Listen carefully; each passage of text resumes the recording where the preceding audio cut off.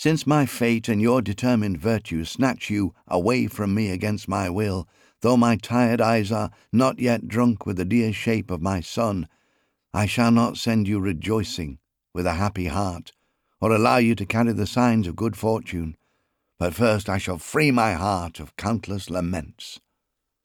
Poem 64, lines 218 to 224.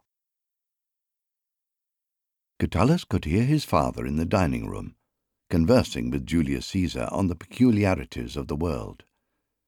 He was used by now to travel-weary men arriving at his home, seeking soft cushions, pickled fish, and pork fattened on the acorns of Verona's oak trees.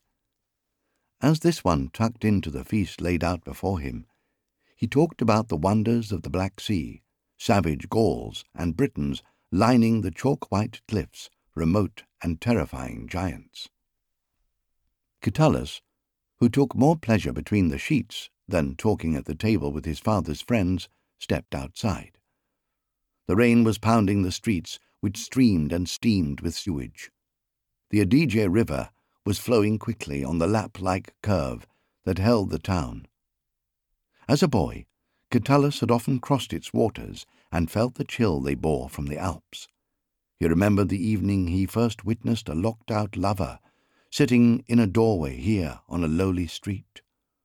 The youth had been crying, trying in vain to write a poem to voice his lament. For some time, Catullus had stood there, watching. Poor boy, his buttocks aching with the damp cold of the doorstep.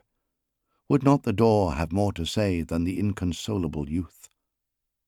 The door belonged to the house of a love poet called Caecilius. Catullus transcribed its words. It's not my fault. I hope to impress Caecilius. I am now in his charge, although they say it is my fault. No one can honestly say I've done anything wrong. It's true what people tell you. Blame the door. Line partly corrupt. Whenever some crime is discovered, everyone shouts at me, "Door! It's your fault." Poem 67. The door was not weeping, but lamenting, slammed shut and berated with every misfortune that had passed through it. Catullus captured in the pace of its speech all the urgency and forcefulness a man would expect from one whose words had been stifled for most of its lifetime. With its ear for gossip, the door went on to reveal that, before Caecilius was resident in the house, a virgin had moved in and confided in her female slaves. Virgin, because it transpired that the scamp had a former father-in-law, who lay with her when she discovered his son's little sword dangling more flaccid than a delicate beet. In Catullus' poem, one image was layered upon another, contorting what was masculine, if small, into an effeminate and unedifying vegetable. The so-called virgin came from the fertile Brescia, to Verona's west.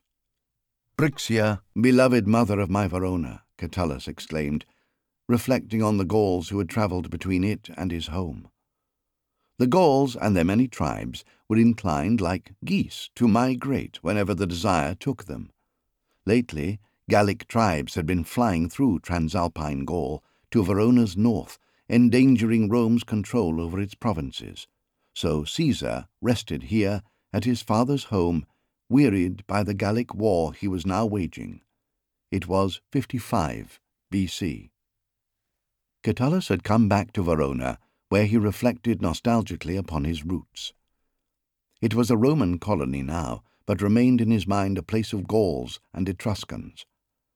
While the sleeping fields of Brescia evoked his Gallic line, the summers he spent in his family villa on nearby Sirmione, an attractive peninsula on Lake Garda, tended to carry him back into the arms of his ancient ancestors. Whenever its waves shivered in the breeze, he would dream of the Etruscans, the great lords of Italy before the rise of the Romans, and their curious origins in faraway lands